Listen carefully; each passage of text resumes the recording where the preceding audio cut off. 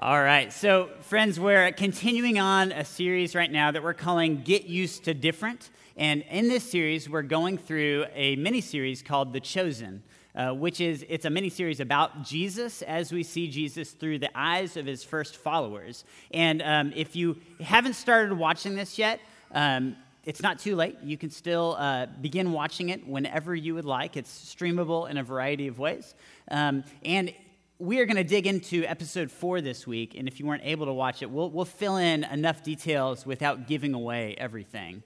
It's mostly from the Bible, though, so it's hard to give away everything. Every week, there's a beatitude that we are using that lines up with an episode, and the beatitude for this week that we're going to talk about today is this: Blessed are those who hunger and thirst for righteousness, for they shall be satisfied. I hope you brought your appetite with you today, because we're going to talk about being hungry and finding something to fill that hunger. Before we dig into this scripture more, would you pray with me? Lord, we love you. We're thankful to be in your presence, to worship you with our church family. And we ask that you would come and teach us right now, Lord. Let our hearts and our minds be teachable, that as we hear your word and try to understand it, and to let it dig into our lives, that you'd show us how you're calling us to follow you, Jesus, even in the ways that is different than what we might expect. We pray this in Jesus' name, amen. So we're talking about hunger, and hunger is something that is a big part of our lives, not just because we live in a foodie city like Austin, but because our hunger actually controls how we live our lives more than we realize. Has anyone ever been to a Brazilian steakhouse? Yeah, we got a few people. So a few years ago, my wife Tracy and I were having an anniversary. We decided, let's do something really fun for an anniversary date. We've always wanted to go to one of those Brazilian steakhouses. We had heard from some friends that had gone there recently, and we thought, we need to do that for our anniversary. So we made plans to go, and I was so excited because I had heard about how good the food was, but I also, I have a little bit of a competitive streak, and I think I was partly excited because I was convinced that I could probably eat more than the average person that went to one of those places, right? So I went in thinking, I'm going to make this worth it, and then I don't know if you know this about me, but I'm a little cheap. You could call it thrifty, but really I'm kind of cheap. I don't like spending money when I don't need to. And so a meal at a place like that costs more than what we would have normally paid to go out to eat or even for a date. And so in the back of my head, I had this fear of, what if we spend all this money and it's not worth it? I need to make sure I make this worth it. You guys know what I'm talking about. So we got there, and we sit down at the table and order a drink, and I've talked to some friends ahead of time, and they said the salad bar is where they get you. Because if you fill up on the salad bar, that's really not worth what you're paying for. But then you can't eat as much meat. So we skip the salad bar. We go straight for asking the people carrying around big skewers of meat to come to our table and slice some off and put it on our plates. And we tried one of the meats. It was great. We tried another one. We're trying as many of the different amazing Brazilian roasted meats that they have. And it's all so good. So we have a nice dinner. Tracy gets to a point where she says, I think I've had enough. I said, I probably have had enough, but I think I can eat more. So I kept going. And, the servers come by, and I just don't turn them down. I'm like, I think they save the best till the last, because that's probably the most expensive cut of meat. So I'm like, yeah, we want some of that right here. Keep eating. And I finally get to a place where even if I wanted to, I just couldn't. I'm done. I'm like, okay, I need to stop, because I'm starting to get uncomfortable. So we pay for our tab, and we walk out of the restaurant. And the plan after that is to go finish a nice date. We had a babysitter, and we were going to go spend a night in the town, basically walking around downtown on a nice, not too hot summer evening, as hard as that is to imagine right now. We were going to maybe go walk all the way to the Congress Bridge and go walk over Lady Bird Lake, and it was going to be so nice, such a good time together. We get a block out of the restaurant, and I have to sit down at a bench because I'm hurting so bad. I'm like, Tracy, can we just stop for a second? And Tracy's like, yeah, sure. She's very, very kind about it. And while we stop, she's like trying to make conversation with me. Like, it's probably one of those like, what'd you think of the last year of our marriage? Like, we always have those kind of conversations, and they're good. And I think I waved her off. Like, I can't think right now. It hurts too bad. And so we get up, we try to walk another block. I have to sit down again. And after one more try, we just give up and go home. My hunger got the better of me. And I was not very satisfied, right? Well, I hope you can see this is more than just an appetite for food that got the better of me there, right? Of course, I wanted good food. Who's going to turn down really good Brazilian steakhouse cuisine? But what really got me was a couple other things, a couple of other hungers that I had. I had a hunger to win. I wanted to eat more than most of the people around me. I think I did, by the way, judging by how many people did not eat as much as me. Most of the people in the restaurant, I think. So I might have filled that hunger by winning or thinking I won, but that didn't satisfy me so well in the end. And then I had another hunger. It was a hunger to protect my money and my financial security, to make sure if we're going to pay for this kind of meal, gosh darn it, we're going to make it worthwhile. And that also, I probably filled that hunger. Oh, it did not ultimately satisfy. See, I think as people in the Western world post-Enlightenment, we probably think that we are people primarily driven by our thoughts and our beliefs. But really, I think we are driven most by our hunger. Our longings and desires probably influence more of the decisions we make than we realize. And this is true on a surface level, like being hungry for good dinner, or, yesterday was Saturday. We have a hunger for donuts in my house on Saturday morning, so we went to the donut shop whenever it woke up, and that was great.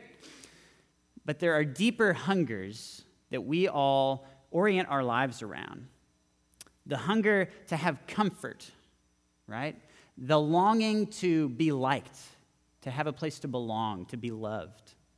We have a longing for security. We want to know that we're going to be safe no matter what happens. A longing for success, maybe because we want to find our purpose in what we can achieve. Maybe we have a longing for justice because we are so dissettled with some things that are not right in the world. We want that to be made right. And the thing about living in the world we live in the world today, is the world is going to give you infinite number of quick fixes. Right? If you want a product that will make you feel comfortable, that will give you satisfaction, just get on Amazon, order it. It'll be here tomorrow, or maybe later today if you're early enough, right? But in a week or two, there's going to be a newer thing. Someone else is going to have a better thing, and ultimately that's not going to satisfy. Our world will help you give up everything else so you can give your whole life to your career and make sure you know what your purpose is. But you will ultimately be dissatisfied if that is the only thing that your life is wound up in. The world's going to give us opportunities to try to be satisfied, but I just don't think what the world offers works very well. And if you think about it, we live in the wealthiest, healthiest, most technologically advanced society that the world has ever seen. And there's very high rates of anxiety and depression, of mental illness, and generally dissatisfaction. In the prophet Isaiah, God speaks to his people. He's calling them out, and he does that by asking them a question. And I wonder if we don't need God to ask us that same question today. In our world of instant gratification, why do you spend your money for that which is not bread, and your labor for that which does not satisfy? Why do we do that so much? Well, I think this is where we need to hear the words of this beatitude so much, because we need to know not just how to get a quick fix for our hungers, but how to find what deeply satisfies us. One of the things about these beatitudes for me is I could read these beatitudes, and it actually takes me a while to wrap my head around what they mean and why they're useful for me. Something that I really need to kind of chew on, pun intended. We're talking about hunger. And as I was meditating on this and chewing on this week, here's a few things that really stood out to me. The first thing that stood out to me is that it does not say, blessed are you when you have money in the bank and food in the pantry and everyone likes you. It doesn't say that. Yet we live often like that is going to be the key. Like if we just fill up this bucket and this bucket and this bucket, and then maybe I can get my life satisfying to myself on its own. I think it actually points to us connecting with a deeper longing in our heart in order to be satisfied, not trying to cover that up with other things. And that longing is something here called hungering and thirsting for righteousness. Now, that's kind of a mouthful, and the word righteousness is such a loaded word. Throughout Scripture, it has a variety of meanings, and oftentimes, and in this case, it actually has more than one meaning in the same sentence. And so I want to go through a little bit of what does it mean to hunger and thirst for righteousness. And the first thing that your mind probably goes to this one first, so this is where we're going to start. Maybe righteousness is referring to moral uprightness, like being a good and godly person. And so if I hunger and thirst for being a good and godly person, that's what this beatitude is calling me to. And that is certainly one of the senses of the word righteousness and how it's used in this verse. And Jesus is something that satisfies the person that is hungering and thirsting for being good and godly. In Jesus, we have forgiveness of our sins and the ability to be made right with God, and we believe that the Holy Spirit's at work in us, and it can actually produce a righteous character as we let God be at work in our life, right? That's one of the great hopes of the Christian faith, that God can actually change us in this life. And so this beatitude is true in the sense of if we're hungering and thirsting to be good and godly people, Jesus can help us be satisfied in that. Okay, so that's good. That's not the only meaning of this beatitude, though. There's a few more I want to show you. One of them, from the Old Testament, whenever you talked about there being a righteous person, it was not just someone that was really good at following the rules. Jesus actually refers to that as someone who is self-righteous. But it's someone who is really wanting to be close to God. So one of the senses of righteousness in this phrase, it really means a yearning for God above anything else. When you're hungering and thirsting for God more than you're hungering and thirsting for anything. And we see some pictures of this in the Scriptures, especially in the Psalms. We see some beautiful pictures of people that are hungering and thirsting for God. Psalm 63 is one of my favorites. The psalmist says, "O God, you are my God. Earnestly I seek you. My soul thirsts for you. My flesh faints for you as in a dry and weary land where there is no water." And the psalmist is basically saying, I long to be close to God, just like when I'm found stuck in a desert. I long to have a cup of cold water. That's how much I need God in my life. The psalmist goes on to say that when he is in God's presence, my soul will be satisfied as with fat and rich food. I think the Thomas Johnson translation says, even better than a Brazilian steakhouse. And my mouth will praise you with joyful lips.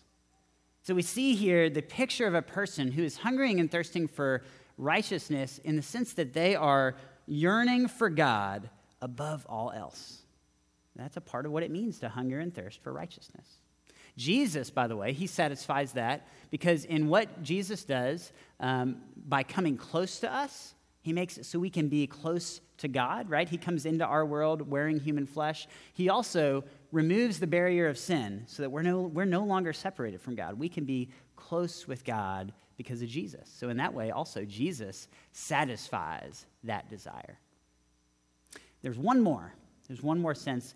The word righteousness, it wasn't just used on its own. It was often referred to as God's righteousness. And in the Old Testament, what they were referring to when they talked about God's righteousness was this idea that God did not just leave the broken world to fend for itself and deal with sin and deal with brokenness, but God was going to be at work making things good again. God was going to redeem. God was going to save. And in the Old Testament, this idea that God would send a Messiah to come and make God's kingdom on earth again, which basically means he's going to come and make everything right. And so as far as hungering and thirsting for God's righteousness, what that means is hungering and thirsting for God to come and make things right. I think a lot of us can connect with this. How many times do we look and we see something broken in the world, or maybe we experience something broken in our lives, and we just have this longing for, man, I want things to be right. I want things to be good again. and God fills that desire. In Jesus, we can be satisfied with the ways that Jesus is at work making things good again, making a new creation in the now, but we also have the hope for a future where God is going to finally make everything right. And so Jesus is the one that ultimately satisfies. And it's when we realize our hunger for these things that then we can turn those desires to Jesus. In the episode from The Chosen this week, we are going to meet two new characters. One of them is Simon the Zealot. Now, Simon the Zealot is one of the 12. He's one of the special 12 chosen. He's the one with the unfortunate name that his name has his old religious, basically commitments in it. A zealot was it was a Jewish religious group that decided the only way to kick out the Roman occupiers was to do it by force. And so they were kind of a religious extremist militant group in some respects. The other character that we meet is a man that we find in John chapter 5, and in that chapter, he is paralyzed from the waist down, he cannot walk, he's laying at the pool of Bethesda, and he's trying to get to this spring of water in the middle, and he just can't get there. In The Chosen, there's a fabricated link between these two characters. It's not in the Bible, but it's in the series because they paint a colorful backstory. These two characters are brothers in the episode that we watched this week.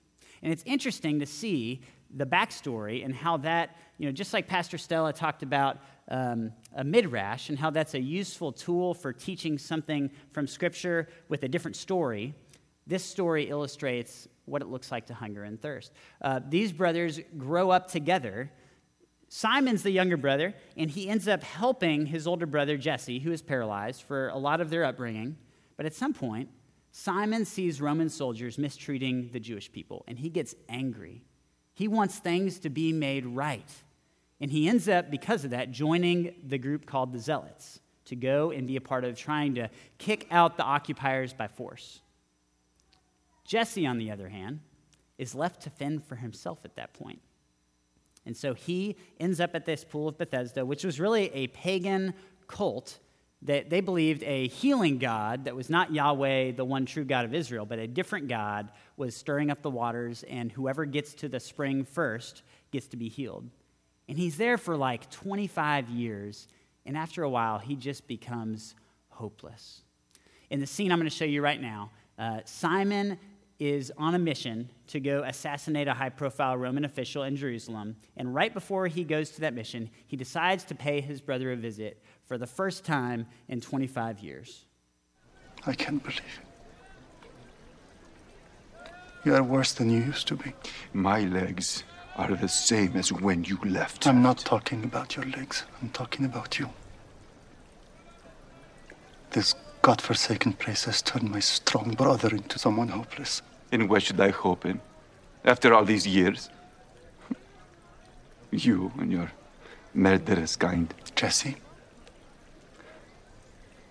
it's killed me to watch you suffer in your life. And I am sorry. I truly am. But that's not the only kind of pain. And you're not the only one who feels it. But you know what? I am at least doing something about mine.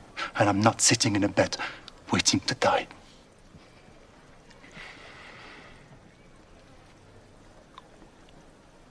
Have you said all you need to say? I have to be in the upper city. Ah, that's nearby. They're still a mile away. Might as well be 1,000 miles to me. Whoever it is, don't do it. It's not worth it. If they catch you, they'll kill you. I am not afraid of death.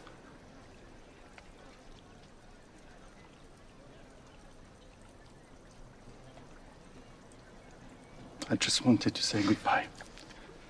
Because I didn't do it right the first time.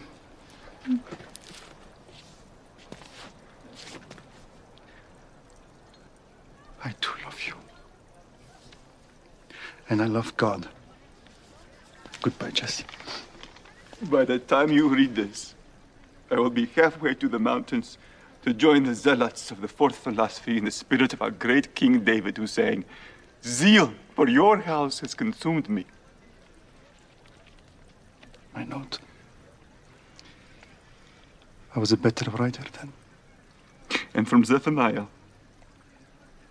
behold, at that time I will deal with all your oppressors. I will save the lame and gather the outcast. I will change their shame into praise and renown in all the earth. Jesse, when you stand on 2 feet, I will know the Messiah has come. I will fight for the freedom of Zion in order to see that day. I stand by it. Farewell, Jesse.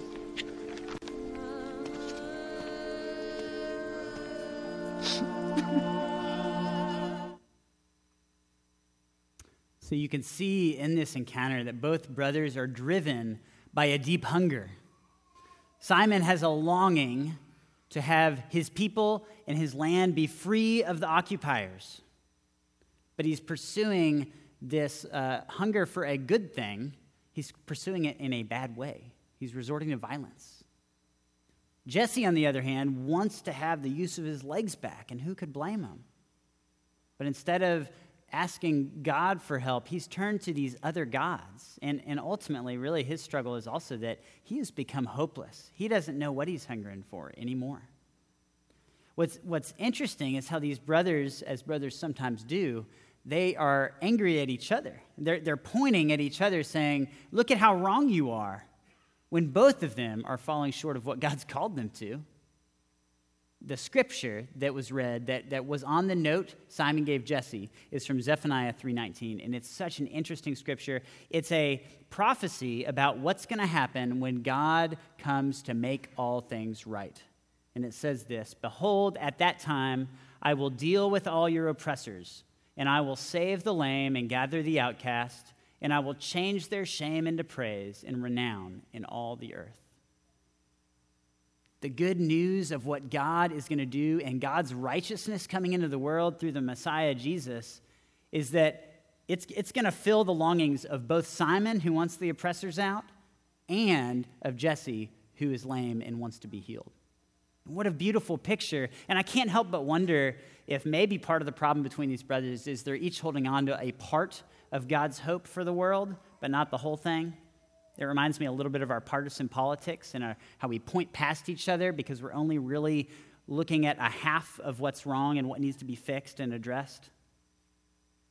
Ultimately, the reason neither is finding satisfaction is they're not finding it in God. Simon's trying by his own might to overthrow the Romans, and Jesse has given up. This all changes when Jesus goes into the pool of Bethesda and encounters Jesse.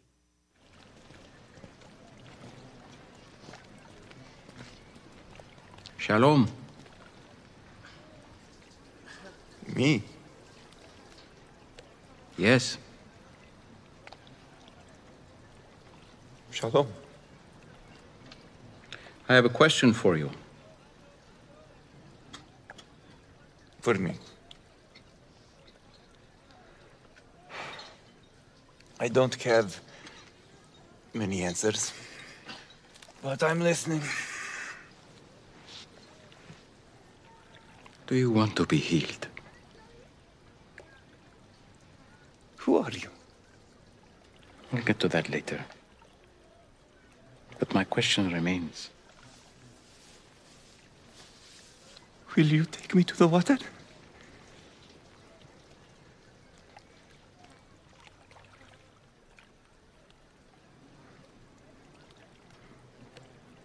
Look, I'm having a really bad day.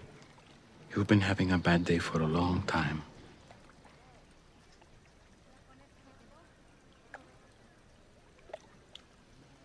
So? Sir, I have no one to help me into the water when it's stirred up. And when I do get close, the others step down in front of me. And so... Look at me. Look at me. That's not what I asked. I'm not asking you about who's helping you, or who's not helping, or who's getting in your way. I'm asking about you.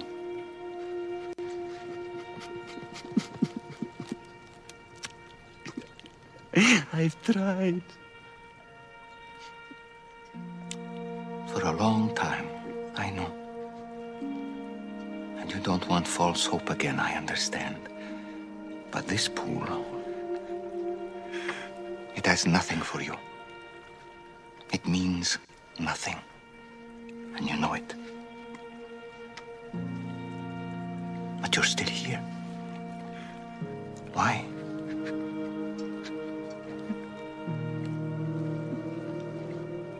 I don't know. You don't need this pool. You only need me.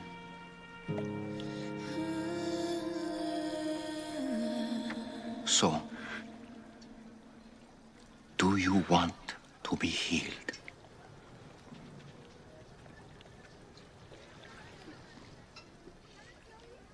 So let's go. Get up, pick up your mat, and walk.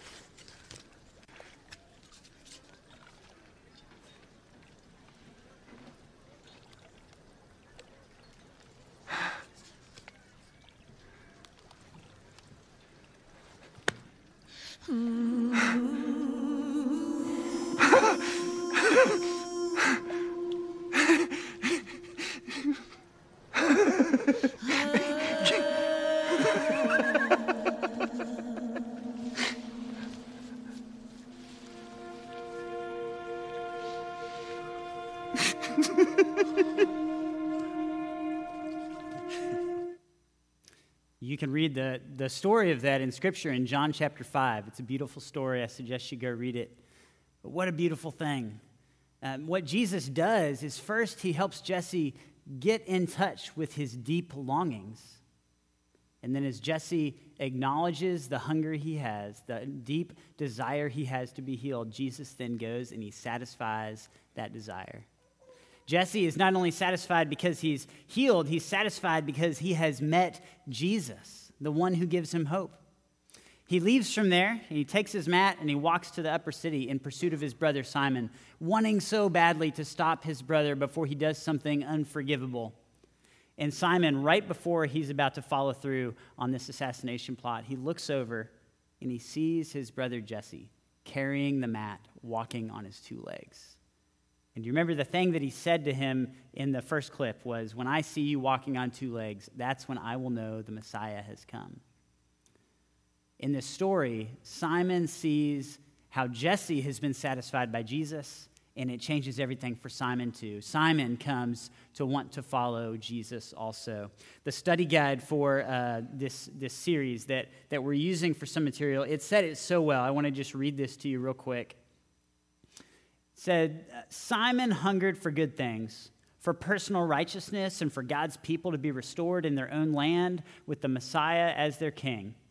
But then he met Jesus, who was the answer to all those things, which is why Simon the Zealot became Simon the Satisfied, having his desires and pursuits reordered and transformed by the one he was following. And the result was a quieting contentment found nowhere else on earth. Not in a political party, not in money, not in relationships, not in accomplishments or accolades or Insta likes, not in good health or long life, only in Jesus. And I love how we see that when you bring your longings to Jesus, sometimes Jesus is going to satisfy those longings, satisfy that hunger.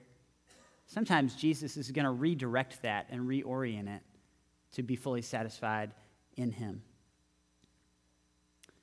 The question Jesus asked Jesse at the pool of Bethesda was this: do you want to be healed? And I wonder today, we might need to start with a similar question. Do you want to be satisfied? Do you want to get off the treadmill of chasing thing after thing after thing and never really fully being satisfied with this world? And if you do, I think we can start like Jesse with acknowledging, what are we really hungry for? What do we really want? What's the deep longing that drives your life? Is it for comfort or safety or security? Is it for belonging and purpose or maybe justice? What is it, that deep longing that undergirds most of your actions even when you're not thinking about it? Once you identify that, it's helpful to look at, how do I try to feed that hunger in ways that are not satisfying? So that we can then ask the most important question is, will you bring this hunger to Jesus so that he can satisfy you more than anything else? Let's pray. Lord, we thank you that you do not tell us to hide our hunger and our longings. You don't tell us just to put them away. Jesus, you invite us to bring our deep longings and our deep desires and our deepest hungers to you. And you promise that you are enough to satisfy. God, I pray that you would help all of us on this journey, that not just one time, but each day we could wake up and give you our longings and look to you for the satisfaction that you bring, Lord. Come and bring this into our lives. Help us to grow, to depend on you more than anything else. We pray this in Jesus' name. Amen.